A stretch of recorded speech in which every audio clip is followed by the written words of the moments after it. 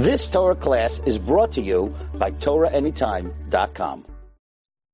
Shalom, everybody. I'm probably not allowed to say shalom to those who are in America, so no shalom to you.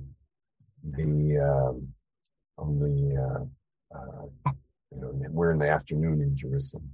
I was kidding about no shalom. We should have only shalom. But so here we are, Tisha B'Av, once again, and as usual, I have no idea where I'm going with this, but it seems to be pretty intense each year. So I imagine this won't disappoint. But not that I'm here to impress anyone, just be as real as I can, and let's see what we can develop together. And my phone buzzes every time there's a rocket going off from the Gaza Strip, so we will, please God, be continually protected as we have been so far. And I forgot I'm going to go live on YouTube as well. So let's see if I go live.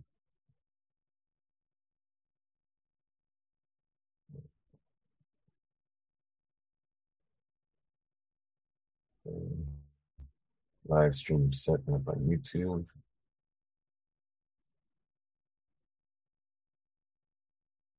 I'll just give it a minute to get going. Okay, I think it got going.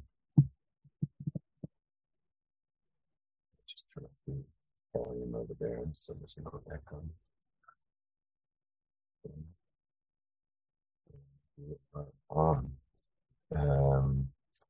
People can certainly leave messages. I'll be happy to answer questions or discuss topics if you're interested. You can always do that in the chat. And this is also live feeding on my YouTube channel, so I'll check messages there once in a while, as usual. And I'd like to start today with a little excerpt from is this reversed for you guys, or is it all backwards? I don't know. But this is my wife's book, Meg Glazer. She named it after me, Good Yom Tov. She has a 750-page women to women collection of all the holidays and traditions that women send to one another. It's the only one of its kind. But no one's going to read a 750-page book, so it's based on each holiday. This is Hanukkah. And the intro is from the granddaughter of one of the Chernobyl lines, which is called Hornsteipel. And her name is Malki Friedman. Her husband is the Rebbe. He's the one who's taught me the majority of anything I know. And she wrote a little forward here. And it's apropos for Tisha B'Av. And I'll read as follows. Rebbe Yisrael Spira. I'm going to keep letting people on the chat here. Rebbe Yisrael Spira, the Grand Rabbi of the Muzar, told of his experience during the Second World War. The day preceding the first night of Hanukkah was for the inmates of Bergen-Belsen a nightmare within a nightmare. A contingency of SS officers made a selection amongst the Jewish inmates. The men chosen in this selection were gathered outside the barracks and savagely beaten and bludgeoned to death. Their bodies were left in a heap. Nightfall, the first night of Hanukkah. The Jewish inmates of Bergen-Belsen took a wooden clog that till then had been a shoe and designated it the Hanukkah menorah. Some smuggled shoe polish replaced the traditional olive oil, and the shoestring became the wick. Please, Rebbe, the group pleaded to the Rebbe, light the Hanukkah menorah forward. The Rebbe stood with a trembling hand and began to recite the blessing, lights, Baruch atah, who has commanded us to light the lights of Hanukkah, Baruch atah, who has made miracles to our fathers in those days at this time. When the Rebbe began to recite the third blessing, he paused and turned to look behind him. He then turned back to the menorah and started the Tefillin blessing in a strong voice. After the lighting, the Rebbe was approached a secular man with whom the Rebbe had many discussions on faith and religion. This man asked how could you make a blessing, who's kept us alive, preserved us, and enabled us to reach this time. Rabbi, the bodies from the last action are outside our very door. We live from misery to horror. How can you possibly, in all good conscience, make that blessing?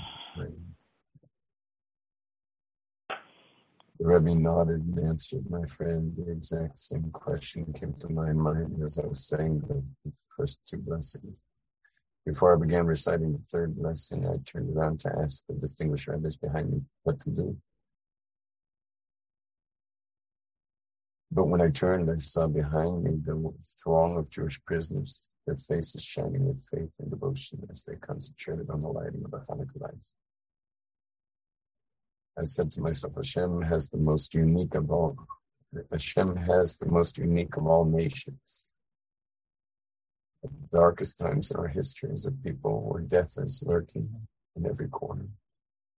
And despite that reality, they stand with integrity. They stand with integrity, participating in the midst of the lights. If I was blessed to see such a people with so much faith and fervor, I am under a special obligation to recite the third blessing, Shehechianu. The lights of Hanukkah enable us to pierce the darkness of the world and empower us to persevere through the challenges of our lives. I guess because it's my wife, I'll finish the last paragraph. I applaud Rebbe Glazer for the beauty and depth of this unique book. I would like to take this opportunity to be a call out for Jewish women of Israel, Chazak. May Allah be strong. The future of the Jewish nation rests on your shoulders. May we revel in the lights of Hanukkah and pass on to our children and loved ones joy and devotion to our Creator. Rebbe Malki for you. About once a year, I say about once a year because I don't always have the courage to open this book. This is a book that is not for the faint of heart. It's called the Hasidic Tales of the Holocaust. And is it backwards on there? Or is it frontwards?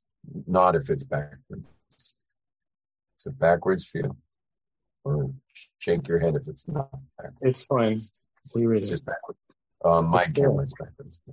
Anyway, this is called the Hasidic Tales of the Holocaust. And I can only open this one day a year. I can't even open it every year. Should give us courage.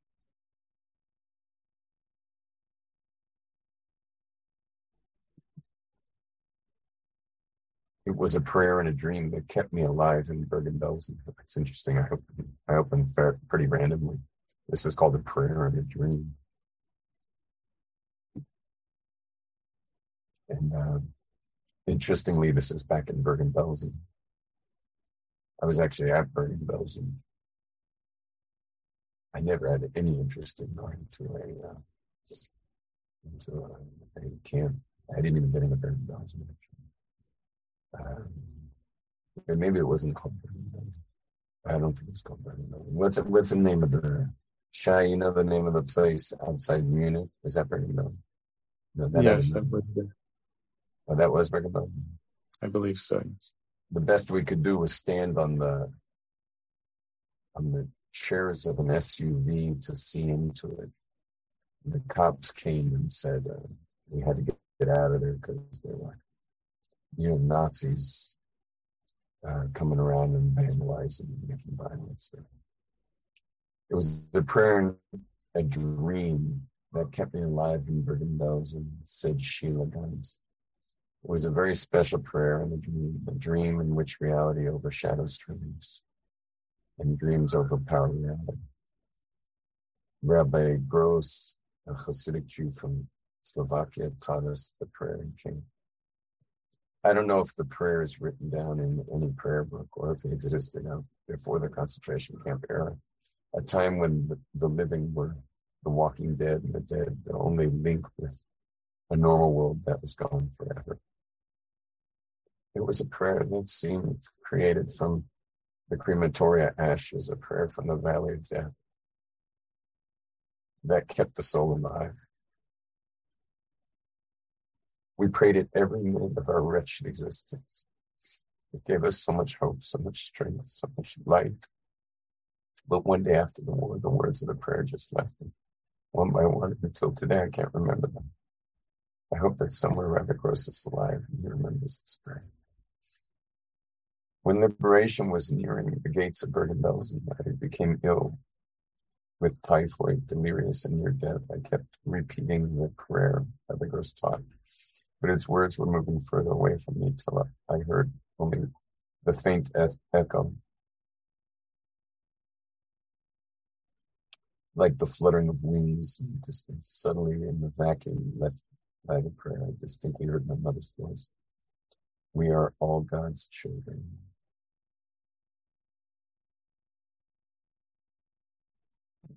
We are all God's children. He can do with us whatever he pleases. She repeated the phrase over and over again.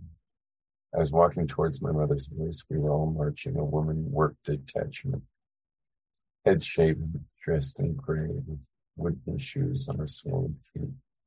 6 abreast, we walked through their camp's main gate.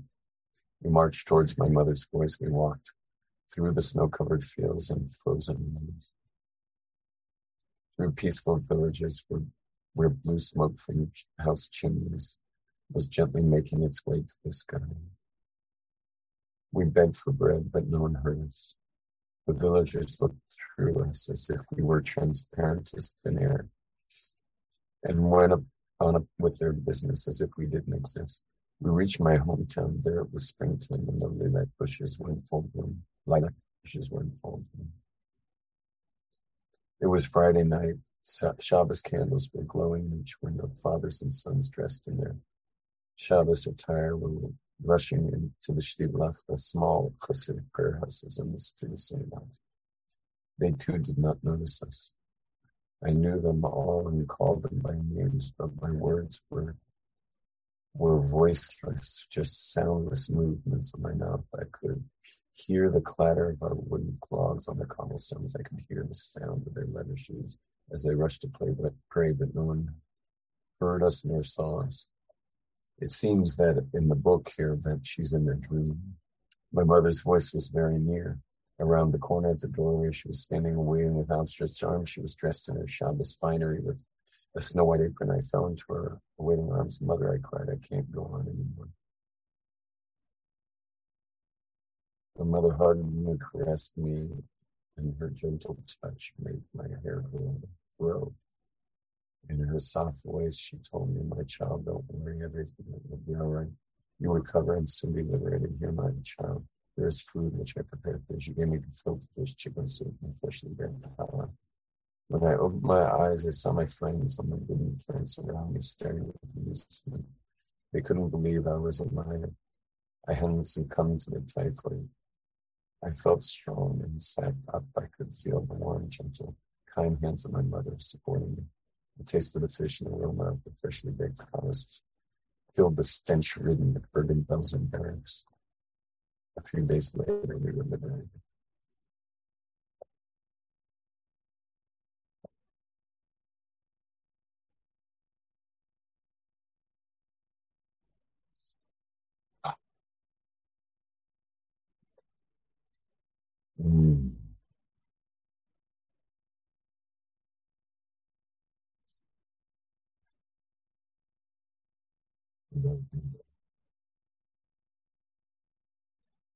For some people, the real weight, the gravity of our situation in this exile is getting lesser each year because we are distracted beyond belief with the day-to-days, the day-to-day stuff, our day in and day out of life. And obviously the technology that's all around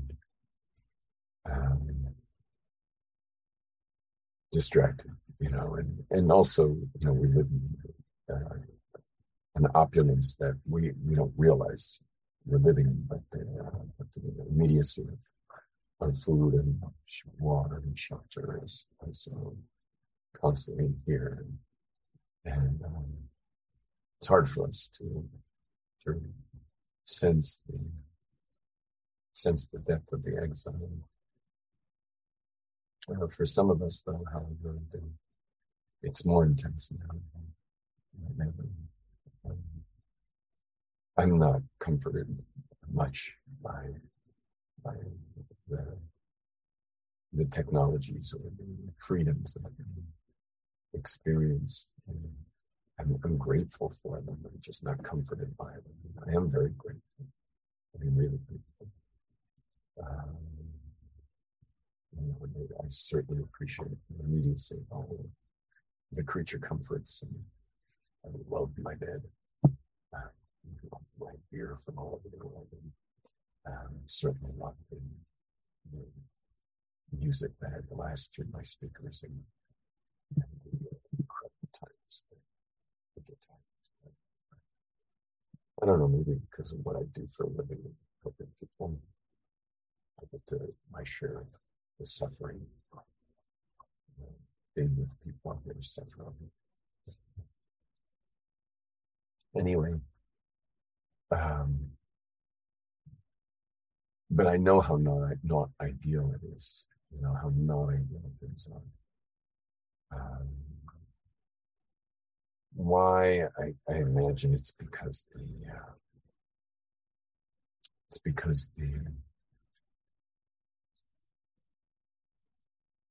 I don't know. I think it was the vacuous world of my upbringing, and I just sensed it empty. I sensed it empty. I didn't see the salvation in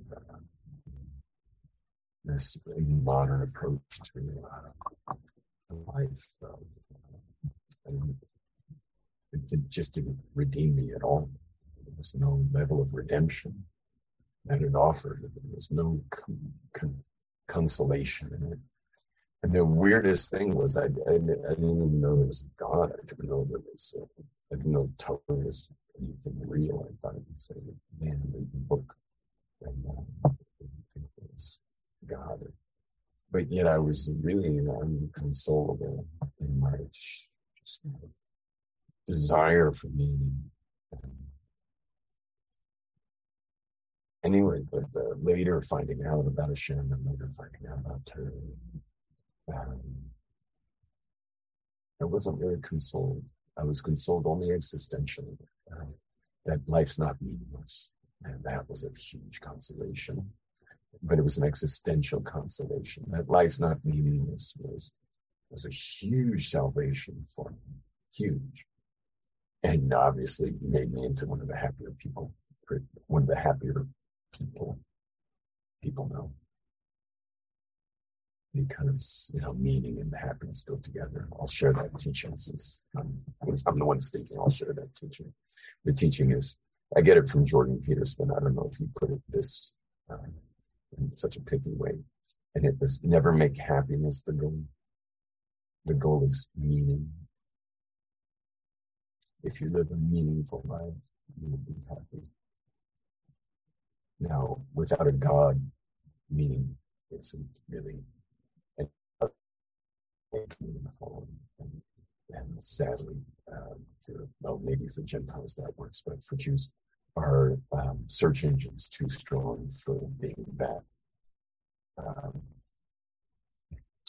fooled by our own imaginations of what is meaningful. It falls short. I mean, it works a little, but you just wind up with, that Viktor Frankl man's search for meaning, depression. And you can't get out of it, really. The only way out is really with a God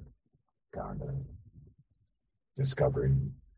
But unfortunately, unlike Gentiles as well, that a God discovery is doesn't mean some blind faith and something. just doesn't work for the Jewish mind. We're not going to do a blind faith. It's some kind of proof. What is this on my shoulder? It's a chair. I didn't even look at my studio. Seeing there's like some kind of board from a concert in the background of the concert.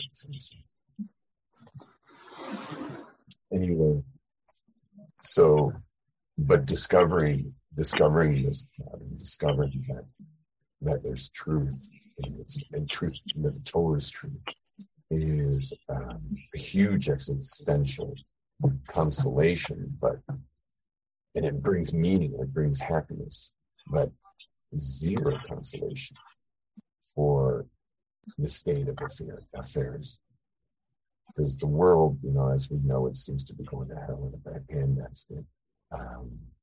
We're living in the times where we could be best, really be best at fixing things, yet we are kind of causing our own self-denigration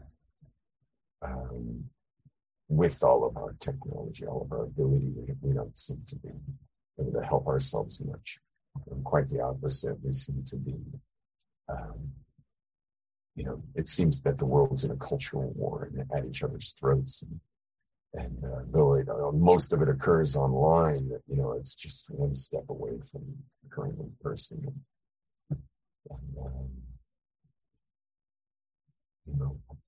Please God, it can be saved before too much damage is done.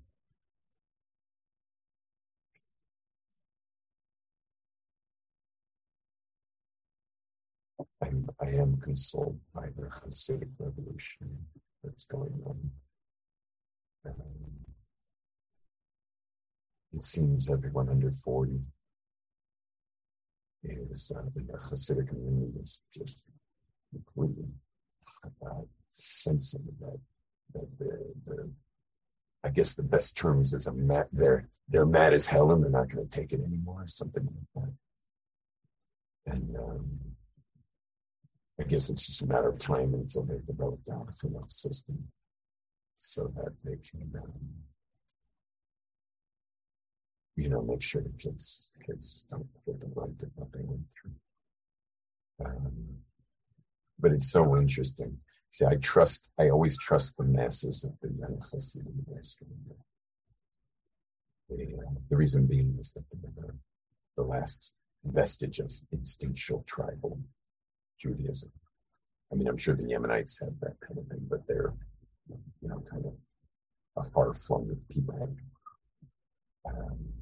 The Hasidic Jews are the last of the non-intellectual Jews. They are instinctual Jews, and they are all fed up.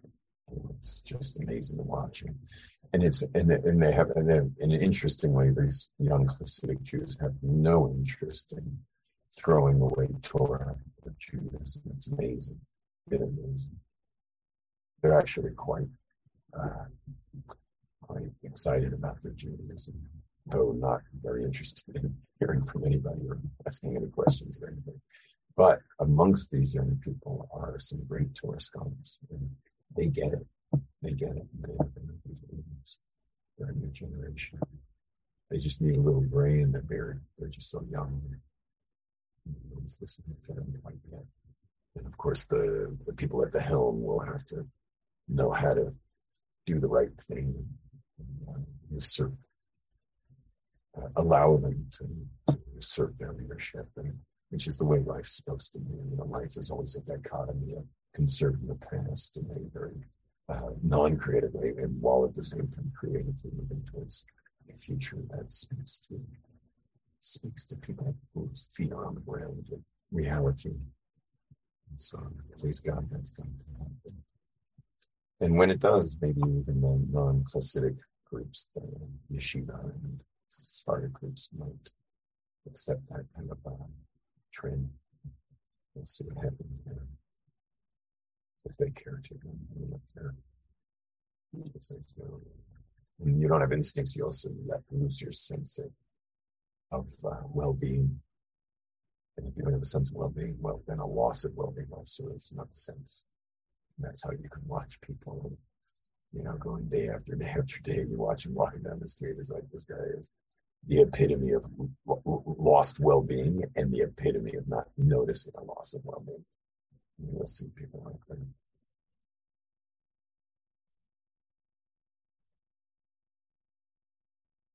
What you don't know, I guess, doesn't hurt, but it could hurt you.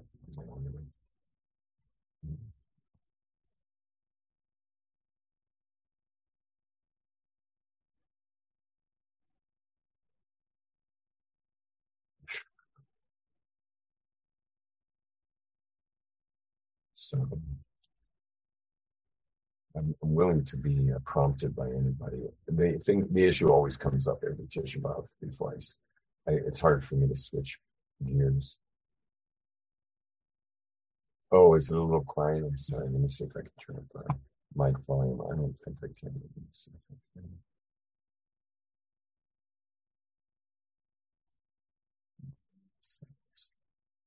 Programmable. No, I don't think so. What I can do is you're just going to have to turn your volumes up, I think. Can you hear me okay? Am I speaking too quiet? What's happening is I don't have my normal mic.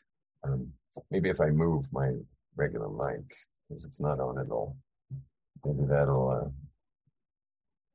might help. Because then I think maybe psychologically I'm pretending that I'm getting mic'd from here when really I'm being mic'd from like a mic on a laptop in the corner of the room. Anyway, it's hard for me to transition because what I mean by transition is I'm used to, I only bring joy to people, even if it means we have to go to some dark place, but I only bring joy. And on Tisha B'Av, the only day I'm willing to go into the mud. I don't like going in the mud. I'm not feeling naturally, I never naturally want to go there. So if you're interested in me, feel free to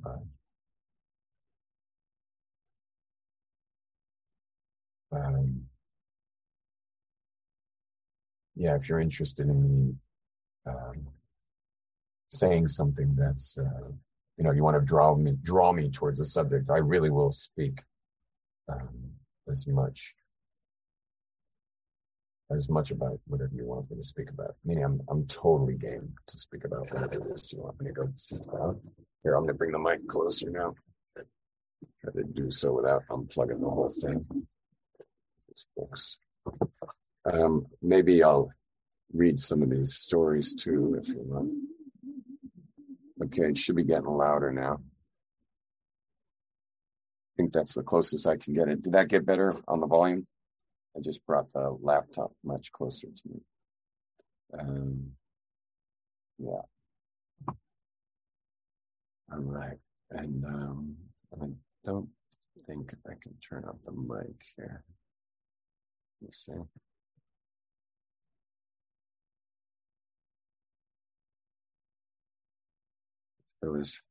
No, it doesn't offer any volume on the mic on this thing. Shame. All right. So cool. So since you're with me, I'll go back into this crazy book, which is super freaked out. So someone did ask a question, two people, how we can dig deeply into our own gullahs.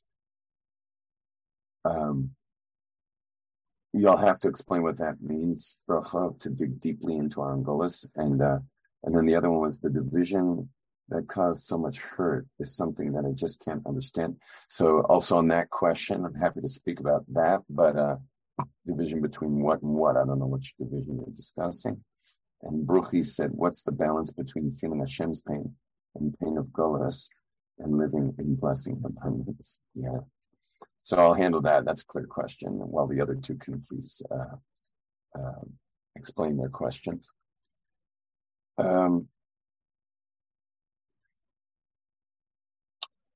So the things like this, Hashem has goals for creation, and we're far from them. We need to feel that deeply. That has to be felt deeply. At the same time, the same God who makes that gullus has lined your body with cells that touch. You have a bunch of nerve endings in the fingertips, way more than anything else. Like the side of your hand can't feel coins the way your fingertips could feel a coin in your pocket or in your purse. The nerve endings in your eyes and in your ears, sound, the touch, the taste. It's like he clearly wants your pleasure, and he clearly wants you to live in abundance, because there is that abundance. So he wants you going for sure to be Makadish, to sanctify him in everything you touch, everything you do. We're here to do that. Like a Jew isn't just a Jew. A Jew is an altar. They're a mizbeach. No, pick it up. A Jew is a mizbeach, and we are here to raise everything up and raise it up and raise it up and raise it up. And the better the quality of your fruit, the better the fruit shake, the better the taste buds taste it, the better you're inspired by the nutrients that it gives you, and you go out with all that abundance and make this world a more beautiful place. And so, but at the same time, we have to be aware of the fact that we are so far from anything that is ideal. I mean, we're just miles away from the point and purpose of it all, what we're doing here in this world. And what, just to let you know, you all know, but just to remind everybody what I mean by the purpose of this world is that the whole purpose of this world is just to vekas. The only thing we're doing here is to cleave to God, but not just as individuals. It's for the planet to cleave to God. It could have happened through us, just through. First of all, it could have happened through Adam. I'll repeat you guys, maybe if you're here a lot of my class, you've heard the 4 stages of history, but the first was just humanity, to cleave to God, to be totally at one with God, humanity. Then it went to the Jews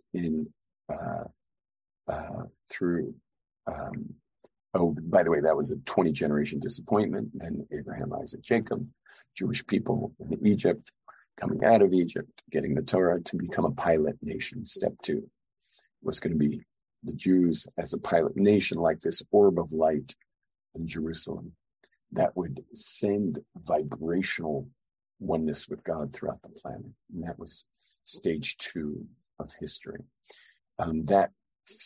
After close to 500 years, that failed. We went into a 70-year exile. We created the second temple for another less than 500 years. Also failed. That was a total failure. Being an orb of light, we just didn't pull that off. I don't want to go deeper into that right now, but the one point I do want to mention about that is that there's no chance in hell, if the temple was rebuilt today, that it would last more than 24 hours. So the meaning what needs to be done is an absolute overhaul of us. We need to be overhauled as human beings. It has to be a full overhaul because we already learned from the first 2 temples that it's the people the people, human beings, are required to be the other end of the relationship. And so having this middle Jerusalem thing between God and us is not it's not like we can be out of the equation. So a temple's meaningless without us being whole. We have to be whole. And if you think the temple's going to make us whole, well, it didn't make anyone whole in the first temple, and it didn't make anyone whole in the second temple period. Now, of course, a Mashiach could be a major game changer and change the hearts of everybody like that immediately. Could be. And please God, it will be, because we're certainly not going to do it on our own. It doesn't exempt us from trying. It's not up to you to finish the work. It's not up to you to finish the work, but you're never exempt from trying. You can't stop trying to fix the world. We all have to do our best to fix the world. And anyway, but we blew that. So step one was humanity. Step two was humanity, but via the Jews. Then what God did, he's not going to change that plan again, because we have the Torah. It says many times in the Torah that he's never going to trade that in. That's the Torah is not going to be traded in. No offense, people who believe their religions come as God, like as if the second temple somehow we were forsaken and now there's new chosen people. The Torah says God doesn't lie if he says that we're an eternal nation, that he chose us as an eternal nation. So that sticks. You can't really get rid of that. So then with the destruction, the second temple is what we call I call it the carpet bomb version of Dveikus, which is that, okay, maybe the world won't be in Dveikus, but there will be what's called ethical monotheism, that the Jews will be sent into exile throughout the world and teach the world about God, mostly not through education, but through example, that there will be Jewish communities all over the world. And those Jews all over the world will be God people. And then that would be step three. Stage three would be that the Jewish people would just live by example in exile. And then the final is now. That's the period we're in, which is the redemptive process of the Jews coming back to Israel. This started 250 years ago with great Kabbalists who all simultaneously, in the spontaneous, realization, they sent their students to Israel, the Baal Shem Tov, the Ben Ish Chai, the Sephardim, the Vilna Gaon. These are in remote regions of the world. The Yemenites, they discovered, these great Kabbalists discovered that the redemption is near, and they sent their students to Israel, Jerusalem, and that began this amazing process that we're now in, which is its own process, and it has to do with great pain and high stakes with the obviously the whole Palestinian. It's interesting I'm saying this while rockets are flying, with the whole Palestinian-Israeli issues going on, and that whole, just this group. We're in a crazy situation. Nations protect their borders from enemies. Israel has the border enemies, and many quite further than the border, all over the world. But it also has its own internal ground. The enemy has its own internal ground force already in the country. And by the way, none of this has to do with the sweetheart Palestinian Israeli. The ones who are so embarrassed. Like for example, every time they start lobbing rockets over Israel and making trouble in the streets of Israel, I don't know if you guys know Israel, but there's these really sweet Arabs that we get to hang out with and meet in the malls and see them we get to see them when we're in the wilderness. They love nature too. We're often in the wilderness with them. They're sweet people. They're amazing people, and they're so ashamed. Because they so want to be accepted by the Israeli population, but then all of a sudden, when things are tough here, they get strip searched every time they try to cross over or go into a mall or anything, because Israel's allowed to profile, so they get heavily profiled. And it's terrible, but what can we do? They seem to have no impact on their counterparts who want to destroy the Jews of Israel. But anyway, they're constantly being humiliated, and part of that humiliation also causes more of them to go to the other side against Israel. Anyway, but that's step four. Step four is this highly redemptive process that we're in. And that's where we're at.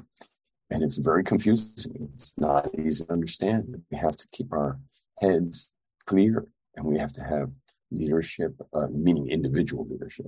We have to have who we go to for clarity, and rabbis. We also have to have our heads in Torah knowledge and the wisdom of Torah, and we have to do our best to help everyone else that we know, so that we can continue giving strength to one another to get through this time. It's crazy times indeed. And I do believe, for those watching this in exile, that we do have to also have our plans to be in Israel. We have to be real with the fact that I know everyone believes the future is never coming, but every single observant Jew you will ever meet, if you ask them if there's an overall future for the Jews outside of the land of Israel, every single one of them, at least if they're wearing one of these, or they're keeping Shabbat, no one would say there's a future outside of Israel. The thing is that they're kind of hoping the future is they're hoping it's like redemption's like 50 years from now or 100 years from now, like some other time. They probably want it within their lifetime, so maybe they want it 30 years from now, but they don't want it to be now. And but in my opinion, like, if you have kids, so your children are the representation of the future. If you have kids, they are the future. Okay, if it's not going to be them, then it'll be their grandchildren, but your grandchildren. But there's a future, that you're meeting every day, that you're in touch with your offspring, whether it's your children or grandchildren, and that since we were clearly in some kind of process back to Israel, and that the prophets also clearly state, like when we read the Gog and Magog of the whole Gog and Magog stories of the Haftorahs that we read in Sukkot, when it talks about the advent of Mashiach, that it's clearly, the Jews are in Israel, and it's not about Brooklyn. It's the Jews in Israel, like the real Jewish population living in Israel.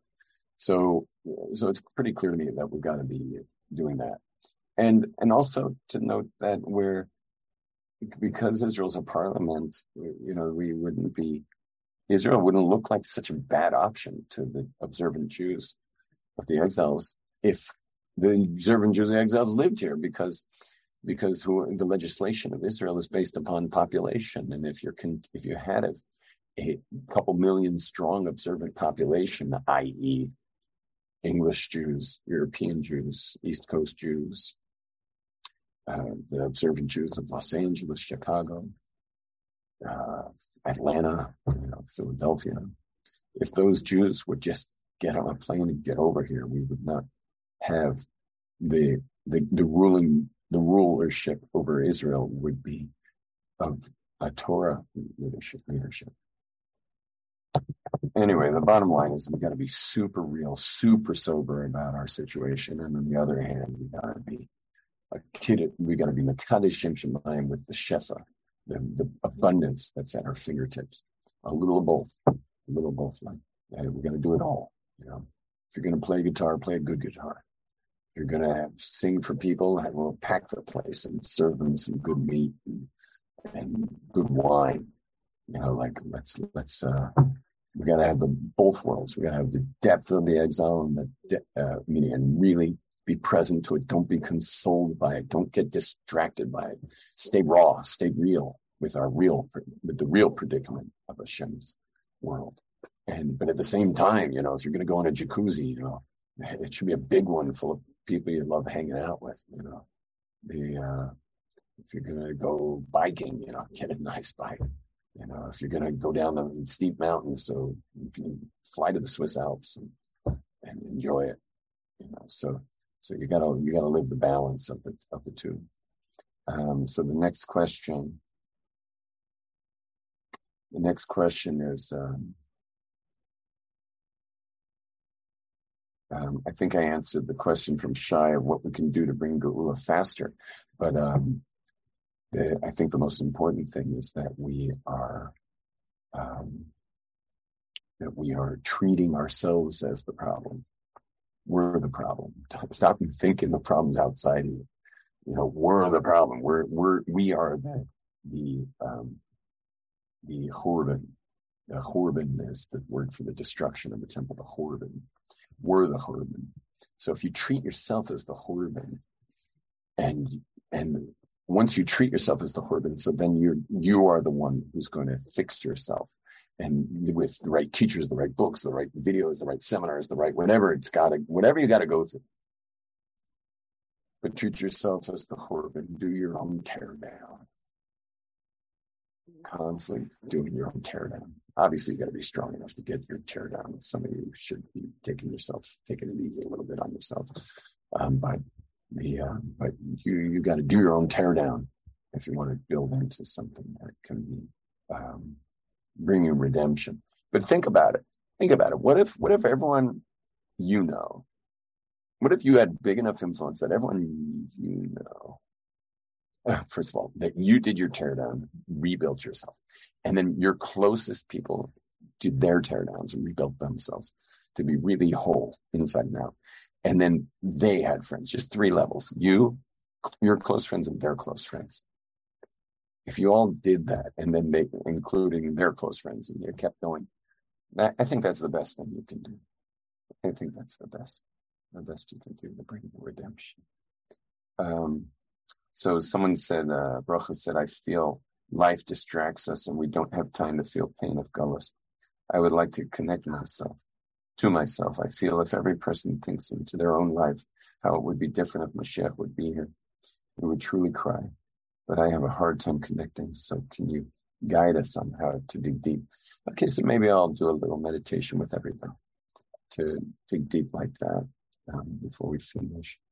And then the other clarification was if we will be more united, our world will be functioning better. It seems that there's great division, a lack of agreement. That's funny. Someone asked for a meditation after that. If the world is in the darkness that it is, how can we develop the belief in immediate redemption? And then Chavi said, in Tanya, we learned that there's no Hashem stuff and not Hashem stuff. Spiritual and materialistic. What you engage in Hashem is in the center of you, so you can enjoy abundance with Hashem in its center. Okay. So I want to mention something that is apropos. I've been bringing it up a little bit since last Pesach, but I'll bring it up with you all. And that is that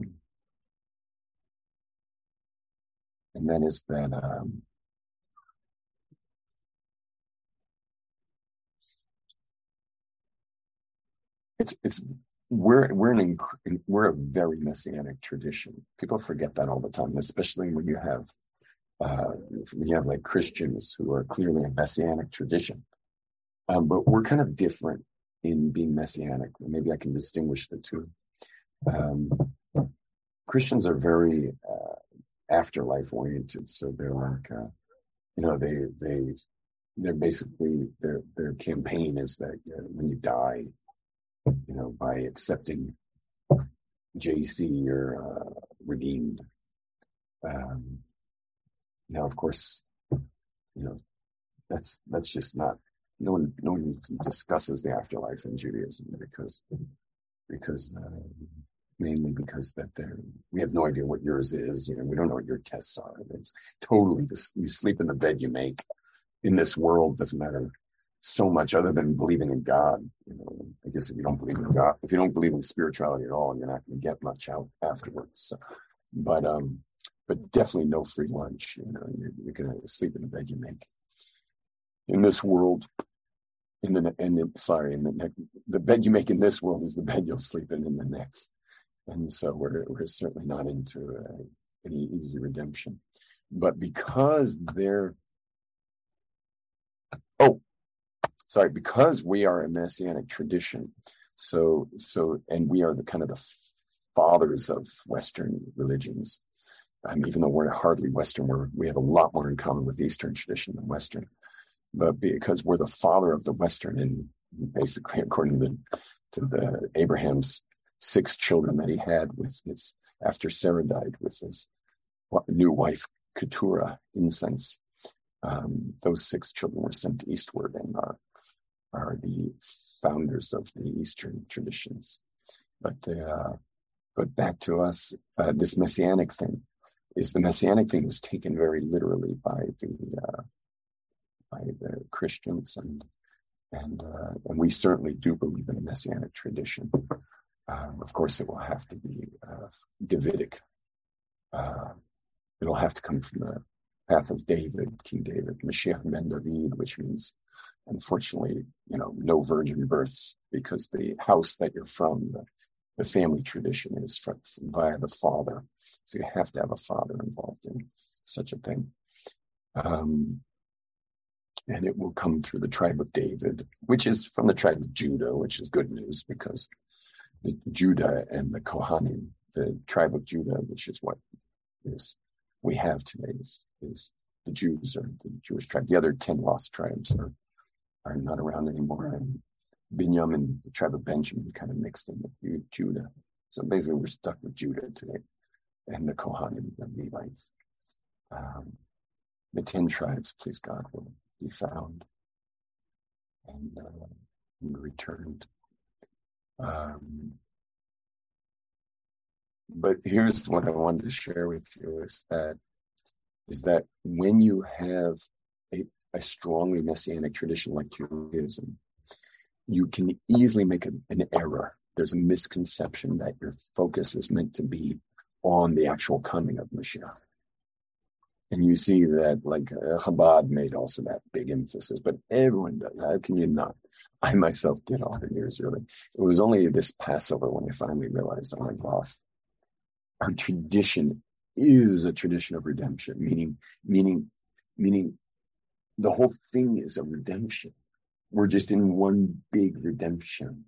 So when you say, Ana Hashem Hoshiana, please God, save us, every Rosh Chodesh, you're in the redemption mode. That is the redemption. It's just, maybe it's another tablet that you're popping of redemption.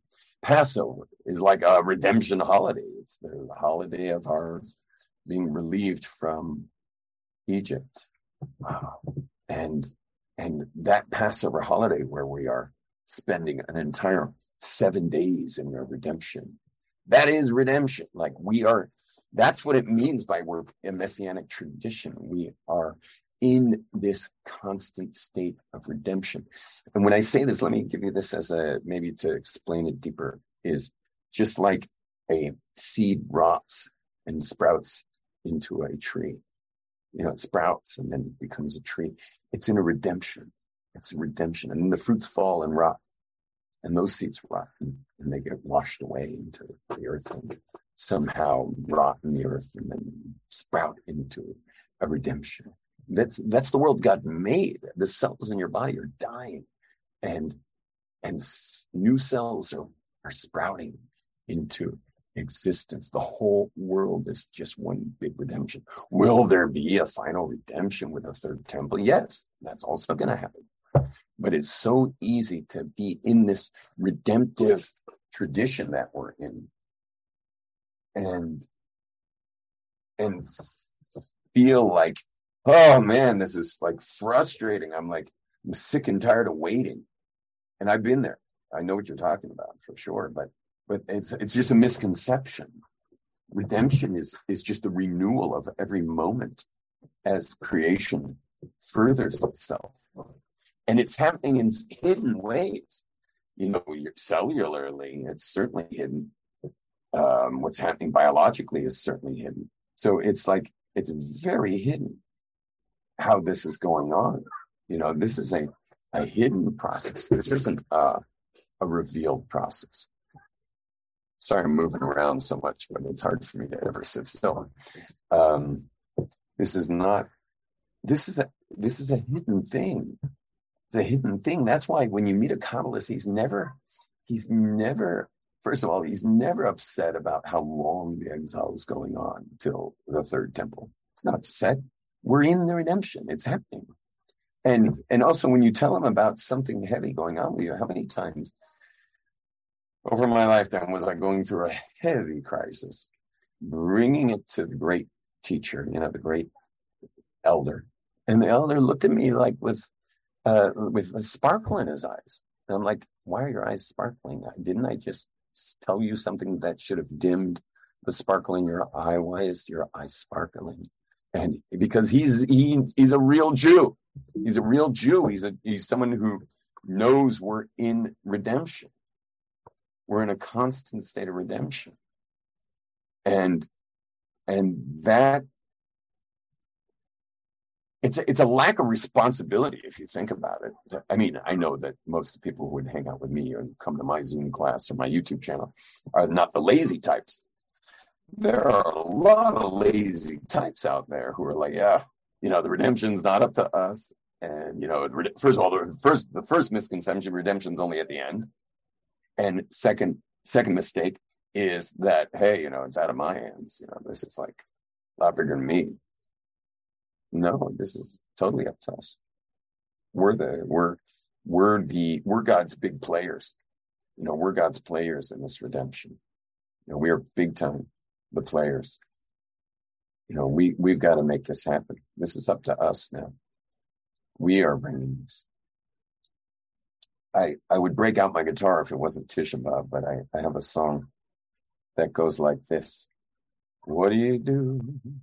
Oh, can you hear the kids outside of that? Do you hear there's kids outside?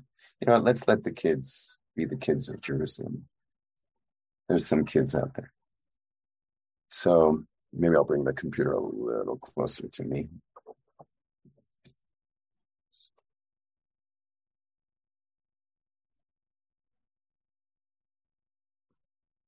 There's nobody, Rabbi. That's fine. Okay. So it goes like this. What do you do?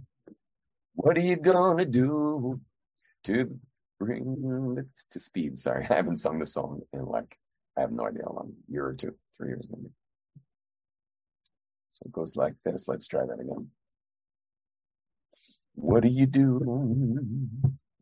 What are you gonna do to speed the day it comes? What do you do? What are you gonna do? Speed the day it comes. Did you help her when she needed you? Hello, hello. Did you go beyond the law? Hello, hello. Did you stop and take a rest? Hello, I'm calling you to praise the one above. Oh, yeah, yeah. Whoa. What do you do? What are you gonna do? Speed the day it comes. What do you do? What are you gonna do? Speed the day it comes. Did you wake up with a greeting? Hello, hello. Did you? I don't know. Anyway, I think I'll do the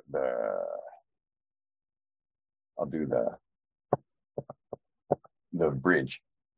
I have tried to do the best I can, but the doubt can shake the strongest hand.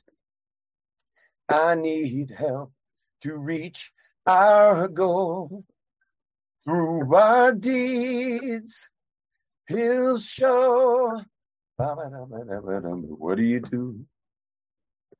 What are you gonna do?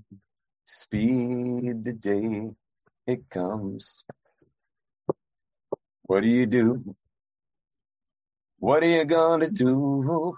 Speed the day it comes. We are standing at the footsteps. Hello, hello. It is happening today. Hello, hello. Do you hear me when I say, hello, I'm calling you to shine and lead the way. Oh, yeah, yeah. Whoa.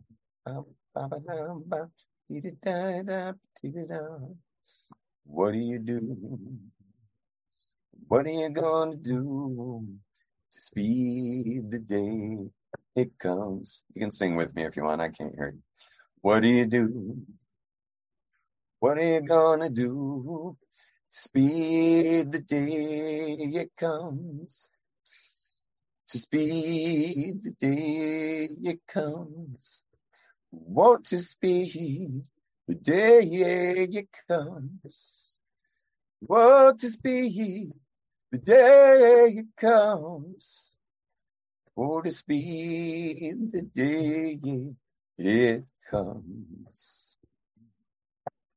Boom, bum, bum, ba, ba, bum, bum. I think that song's on my album, though I'm not sure.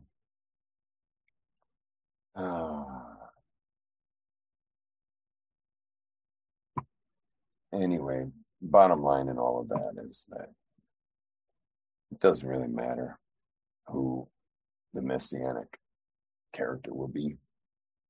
It's not worth fighting over. It's not worth bringing up even. The point is that redemption is something that's always happening. It's always happening. And, that'll give you much more, that should give you much more comfort than the comfort of some afterlife promise. I mean, that's just such a garbage. You're going to just live your life in hell until you get your afterlife promise. I mean, that's stupid.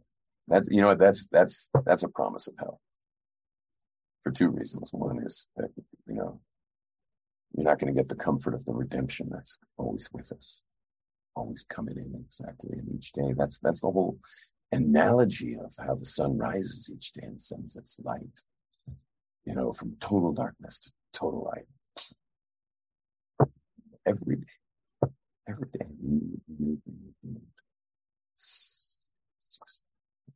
God created a redemptive world. What's in redemption? We're always in redemption. Yeah, could it be better? Sure. I'd like to see the world live in purity. I guess I would love that. I want to be on stage. I want to be singing in the choir. I know I'm not a Levi, but oh my gosh, I want to be singing in the choir, tambourine in hand, I want to be totally in that role. Oh, would I love that? I feel like, somehow I'm supposed to be part of this redemption. I really do. Meaning one of the people bringing it, in a much bigger way, but I'm way too much of a wingnut to be the Mashiach. Yeah, I'm just too ADHD, unless, maybe with modern technology and, Elon Musk's chip, I seriously would go for being Mashiach myself. If one of these chips that they're installing in people, if they could somehow install in me all the Torah, because whoever is going to be this messianic character has to be like, the most learned of all. They really have to be the most learned of all. And I'm like the least learned of all. Such a busha. The 8 years I sat and learned before I became Rabbi Yom Tov, those 8 years where I was just kind of this hidden person and just studying and making Shabbos for my wife and kids and another 100 stragglers that needed a place to eat. I also had them over, but I felt like I was being irresponsible all 8 years for not helping people. But now looking back, I'm starting to wonder if I should have just stayed and learned it. Maybe it came out now. Because that would be 30 years straight of Torah study. Maybe I came out too early. I don't know. But maybe I could get one of these brain chips and just have the whole Torah in it. Don't know. But I notice I don't get tired. I'm very tired right now, physically. But and you notice that I never get tired. I can just keep going and going and going. I never stop.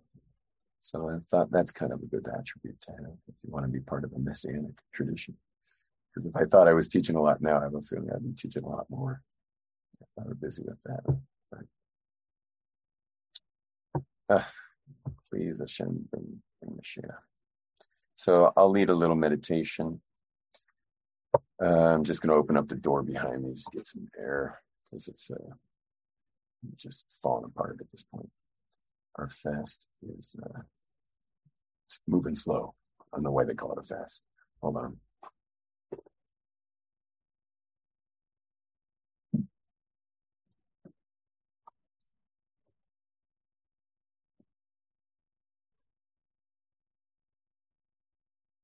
Jeez. Whoa. I got like no motor skills left. Oh my gosh. It's actually supposed to drive and pick my wife up. Kind of a weird backlight. You guys will survive, right? You'll survive that. My lighting people will be like, what were you thinking? And you know what? I'll probably get the same effect with the door closed a little bit too.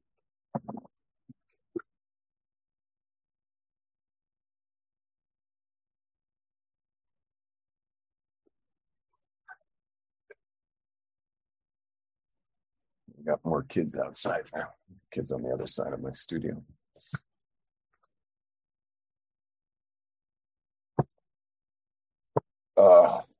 Here we go. So we can do a little meditation. I'll put on something deep and dark. Reminding everybody that rockets are being shot all the time, so feel free to say psalms. It's a constant barrage of rockets. Just in the last 3 minutes, several rockets were sent. Let's hit the meditation sounds. Go and do not disturb. And meditation music.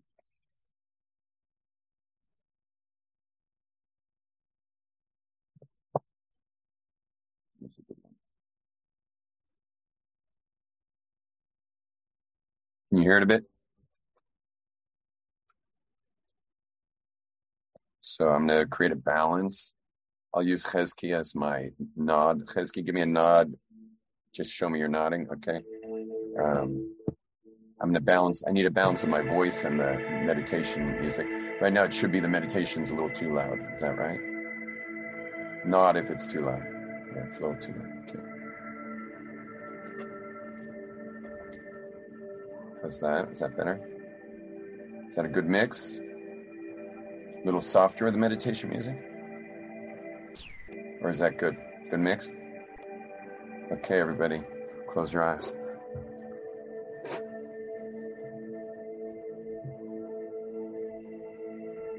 And we'll do a little breath work. Those who can handle a 4-12-8, we'll do a 4-12-8 together. Inhales will be through the nose. The 12 will be holding our breath, and the 8 will be the exhales through the mouth. So, with eyes closed, sitting preferably in a good posture. And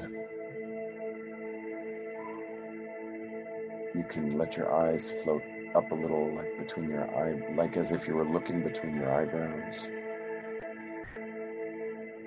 Let's blow out all our air through the mouth. And breathing into the stomach expanding through the nose. 1, 2, 3, 4, and holding your breath now for 12. 4, 5. Eyes up. 7, 8, 9, 10, 11, 12. Exhale 8, slowly through the mouth as the stomach contracts. 5, 6, 7, 8. Inhale through the nose. 1, 2, 3, 4, and holding your breath for 12.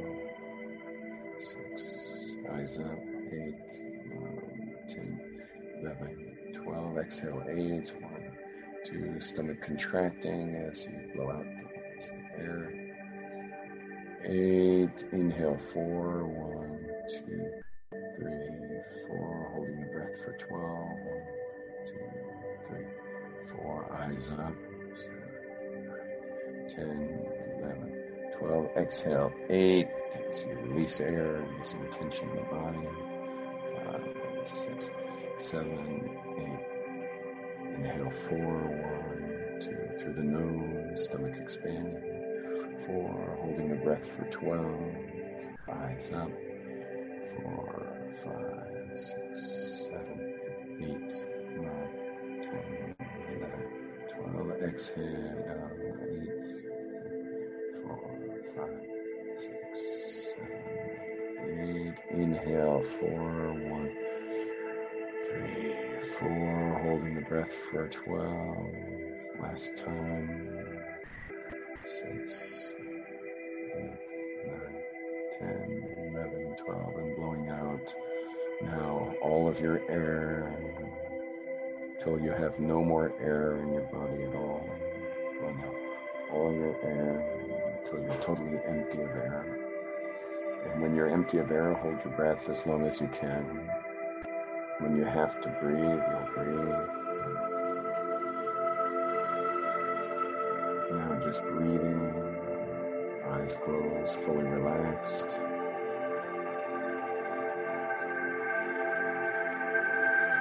You go into your heart of hearts now, that inner place of being. You know, that inner awareness place of your awareness of hearing my voice. And, you know, you feel the air on your skin. And you're aware of being where you are right now. And then you have your thoughts, like you could now think about a bird flying overhead, over the city you're in. But you're not a bird, you're you thinking about a bird. You can envision an elderly person praying at the Western Wall.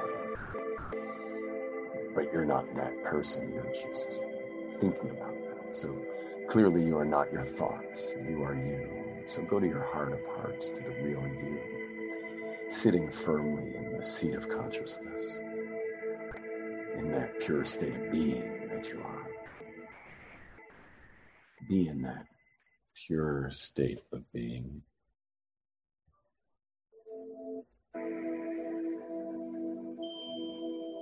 And in that pure state of being, realize that on the one hand, you are, really super special, super powerful, with this nuclear energy of power inside of you. You are really, really something that's powerful. You are, even if you're fasting right now, you are in that pure state of being, in your heart of hearts of consciousness inside of you. You are full of energy, unstoppable energy, pure, powerful, laser beam. Like a stick of dynamite, just powerful. But at the same time, you are in a crazy situation. You're in the middle of a deep, deep exile. Whether it's the exiled Jewish people who don't bring the light of Hashem into the world the way they were meant to, or whatever personal things that aren't right in your life because of the disaster of our current state. Things just aren't right. Look at our what our kids are going through.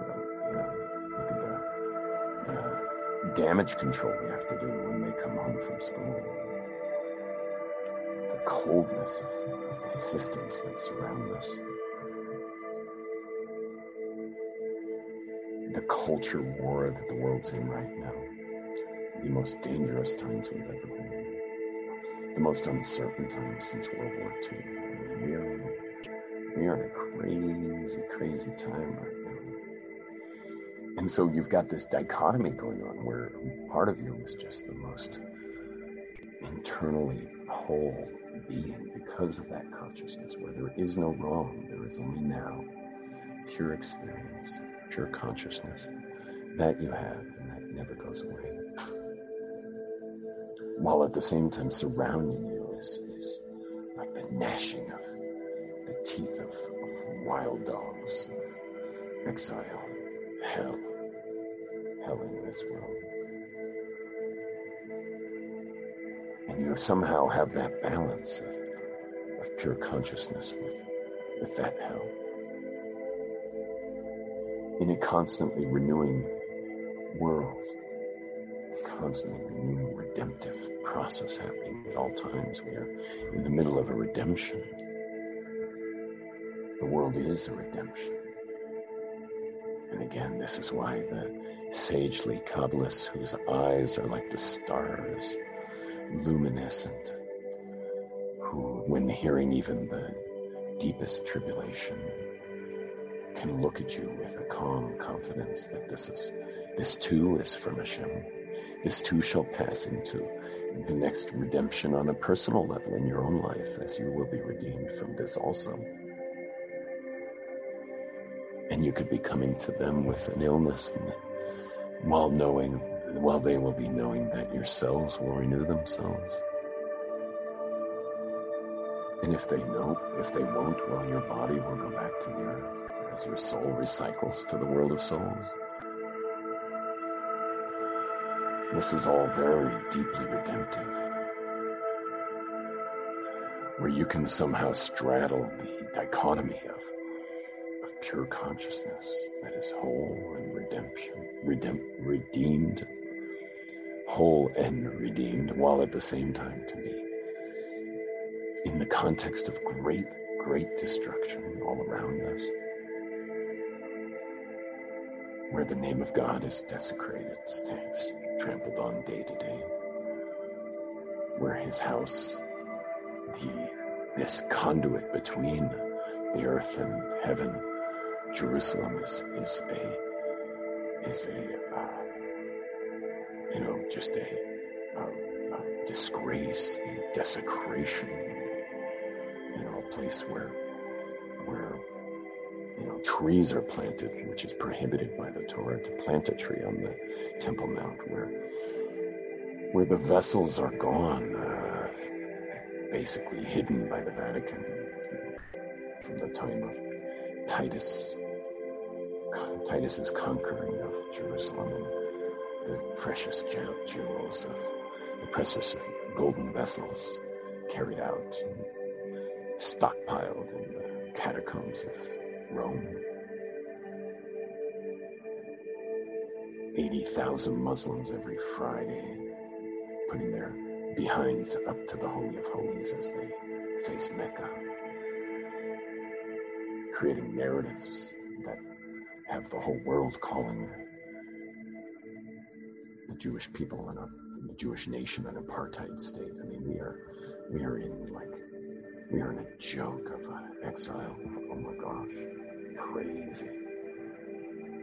And of course, everyone waving their flags, and the Zionistic Jews waving their State of Israel flags, while really inside one giant mousetrap, surrounded on all sides by enemies, who are not, as I remind everybody, there's no such thing as enemies. In the lexicon of the Torah, Jews have no enemies. They have what are called Soinei Yisrael, the haters of Israel. We don't hate anybody because we know that the path to prophecy, meaning the path up the spiritual ladder of Jacob, is blocked by hatred. You cannot climb that ladder. You can get to a certain level, quite a high level, much higher than any of us are on, but eventually you get blocked by if you have hatred in your heart. There is no hatred in the heart of a Jew who is a serious practitioner of Judaism. We know that our villainizers, our perpetrators, our murderers throughout all the generations, whether it be at the hands of Muslims, whether it be the majority of us were in the last 2,000 years by the Christians, and whether it be the Holocaust of the Germans or the gulags of the Russians, or the terrible, terrible holocausts of the destruction by the Babylonians and later the Romans in the Second Temple. Holocaust much worse than that of the Germans.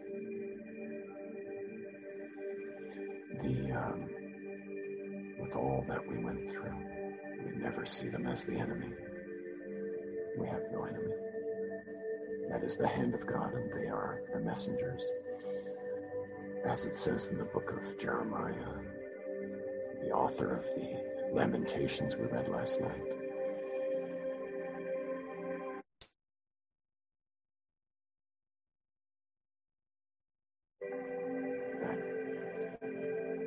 Nebuchadnezzar, my servant, he was called.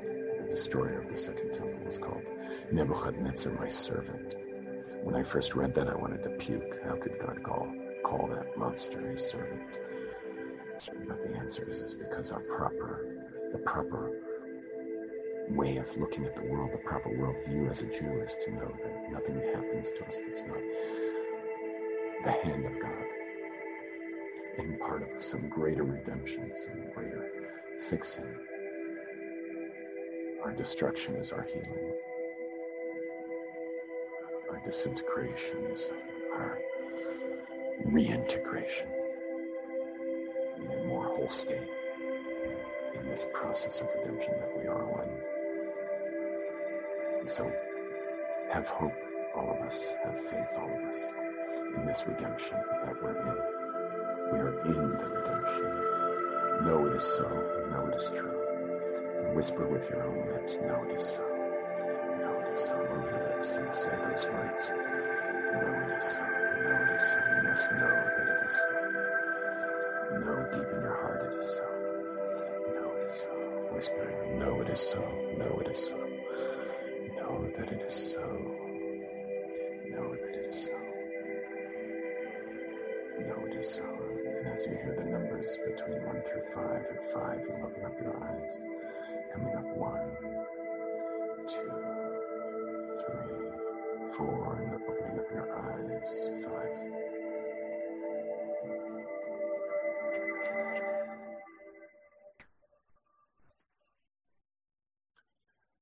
I hope this was powerful for everybody.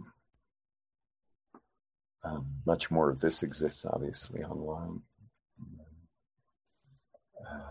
Whether it's Torah Anytime or YouTube or anywhere else my classes show up. Facebook, it's under the name I am a sea of love. I am a sea of love, no spaces. Of course, I bought that domain. I am a sea of love. Please check those out, and let's get more and more in tune with the energy that I just shared. That's the energy I go with all day, every minute of my life. Go with that energy. And may we see redemption soon in our days. I'll be in New York. If anyone wants to be with me, I'll be leading seminars in Lakewood and Brooklyn after the holidays. I'll be in Muncie in Brooklyn again.